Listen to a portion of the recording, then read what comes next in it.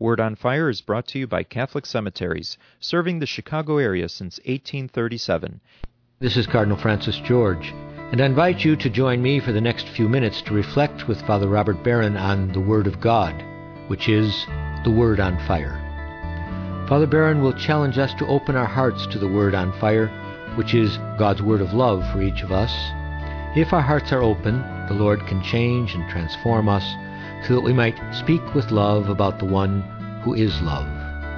The Archdiocese of Chicago, through the generosity of Sacred Heart Parish in Winnetka, now presents the Word on Fire. Peace be with you. Friends, on this Sunday after Easter, we have the story of Doubting Thomas, a story which has captivated Christians up and down the centuries. Gregory the Great had a wonderful line. He said, "The disbelief of Thomas has benefited the church more than the belief of all the other apostles combined."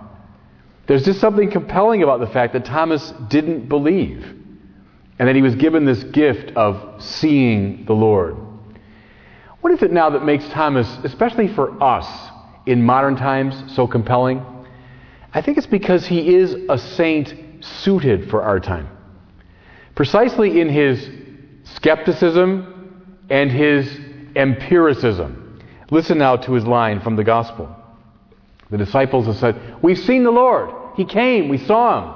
Thomas says, "Unless I see the mark of the nails in his hands and put my finger into the nail marks and put my hand into his side, I will not believe." I am a skeptic. I don't buy this. I'm not going to be gullible, superstitious. I'm skeptical. More to it, I am an empiricist. I need to see. Show me. Thomas is from Missouri, Show me the truth here. Don't just tell me these crazy things. Expect me to believe? Come on. He's skeptical and he's empirical. And that makes him very modern. Our country, by the way, I've often said, is formed very much by the principles of modernity. We should feel very much at home with St. Thomas the Apostle. Modernity is founded philosophically by René Descartes, who begins his philosophical project in a great act of skepticism. Descartes says, "I will doubt everything which can be doubted.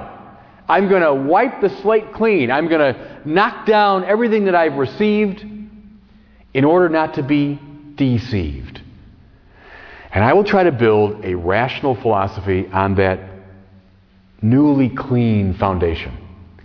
Descartes bequeathed to many modern thinkers and political theorists and philosophers this skepticism. Other great founders of modernity, people like John Locke, David Hume, or in our own tradition, someone like Benjamin Franklin. These people were empiricists. They liked to see, to analyze, to experiment.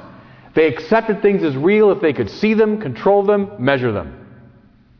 Now, has modernity given us a lot of good things? Yeah, absolutely. And there's even a side of me that rather likes this skepticism and this empiricism. Without these attitudes, we wouldn't have the modern sciences. Physics and chemistry, biology, astronomy, they all developed because of these attitudes. Good. Empiricism. We wouldn't have these accomplishments were it not for an empirical attitude. Think of technology in all of its manifestations. We wouldn't have technology. I wouldn't be speaking to you by means of a radio and through a camera and so on were it not for this modern attitude. Press it even further. Are there times and situations, even in regard to religion, that we should be kind of skeptical? Yeah, we should. We shouldn't be gullible. We shouldn't be naive. We shouldn't be superstitious. We don't believe things just because anybody told us about them. Sometimes old traditions, they're just errors grown old. Sometimes it is wise to wipe the slate clean, to be a little bit skeptical, to say, "Show me, I'm from Missouri." Good, nothing wrong with that. Indeed, the Catholic tradition has a rich intellectual dimension. We ask a lot of hard questions. We like people who seek to understand. I often think here of my hero, Thomas Aquinas, who is the namesake of St. Thomas the Apostle. Thomas Aquinas was not a doubter the way Thomas was, but he spent his whole life asking hard questions. There wasn't a bit of naivete or gullibility or superstition in Thomas Aquinas. Read through his Summa Theologiae, you see thousands upon thousands of questions, the hardest questions. Nothing wrong with that in the life of the faith. And I'll take one more step. When Jesus comes back to that upper room, and this time Thomas is with them, Jesus invites him to see. You want to see? You want to probe the nail prints? Okay. You want to put your hand in my side? Fine. Jesus indulges his desire for empirical verification. But, and now we're right on the hinge, we're right on the fault line, but, he says, Thomas, have you come to believe because you've seen me? Blessed are those who have not seen and have believed. Blessed are those who have not seen and have believed. An invitation to gullibility, naivete? I stand by everything I've just said about the importance of the rational, the importance of being skeptical and empirical appropriately. But something new now is being offered. If you say, I will accept in a skeptical way only those things that I can immediately verify. If you say with your skeptical squint, I will accept only those things that I can touch and see and measure, you will have control over a very tiny portion of reality. Back in the 18th century, there was a German poet, playwright, and scientist named Goethe. Goethe was a great critic of Isaac Newton. Now, Newton's one of the great founders of modern science. Skeptical, empirical, all that. Goethe was very critical of him. Why?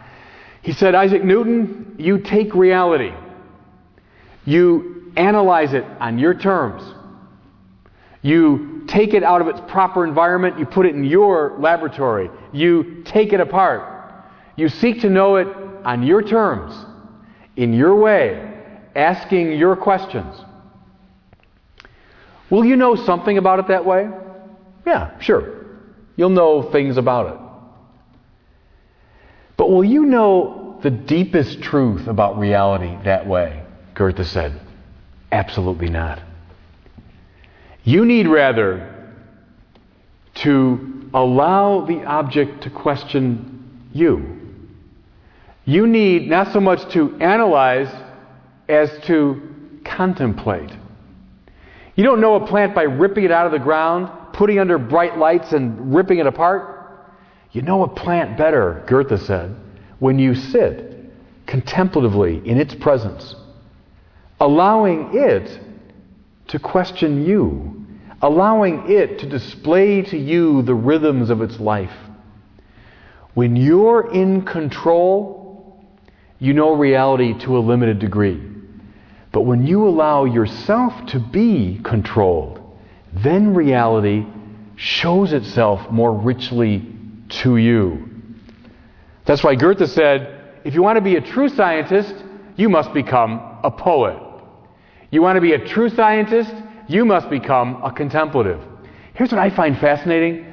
Look at contemporary scientists, especially in the area of physics. What do you find? They're talking about all kinds of strange things that they cannot directly verify. From subatomic particles and quarks to the details of string theory. There's all kinds of hypotheses and all kinds of fantastic ideas that can't be verified directly, can't be measured and controlled. But these scientists have, exactly as Goethe said, they become poets, contemplators as much as analysts. Remember Hamlet's great line to his friend Horatio? There are more things in heaven and earth than are dreamed of in your philosophy, Horatio. Horatio is like a modern. He has his philosophy, his science. He has reality understood. There are more things in heaven and earth than are dreamed of in your philosophy.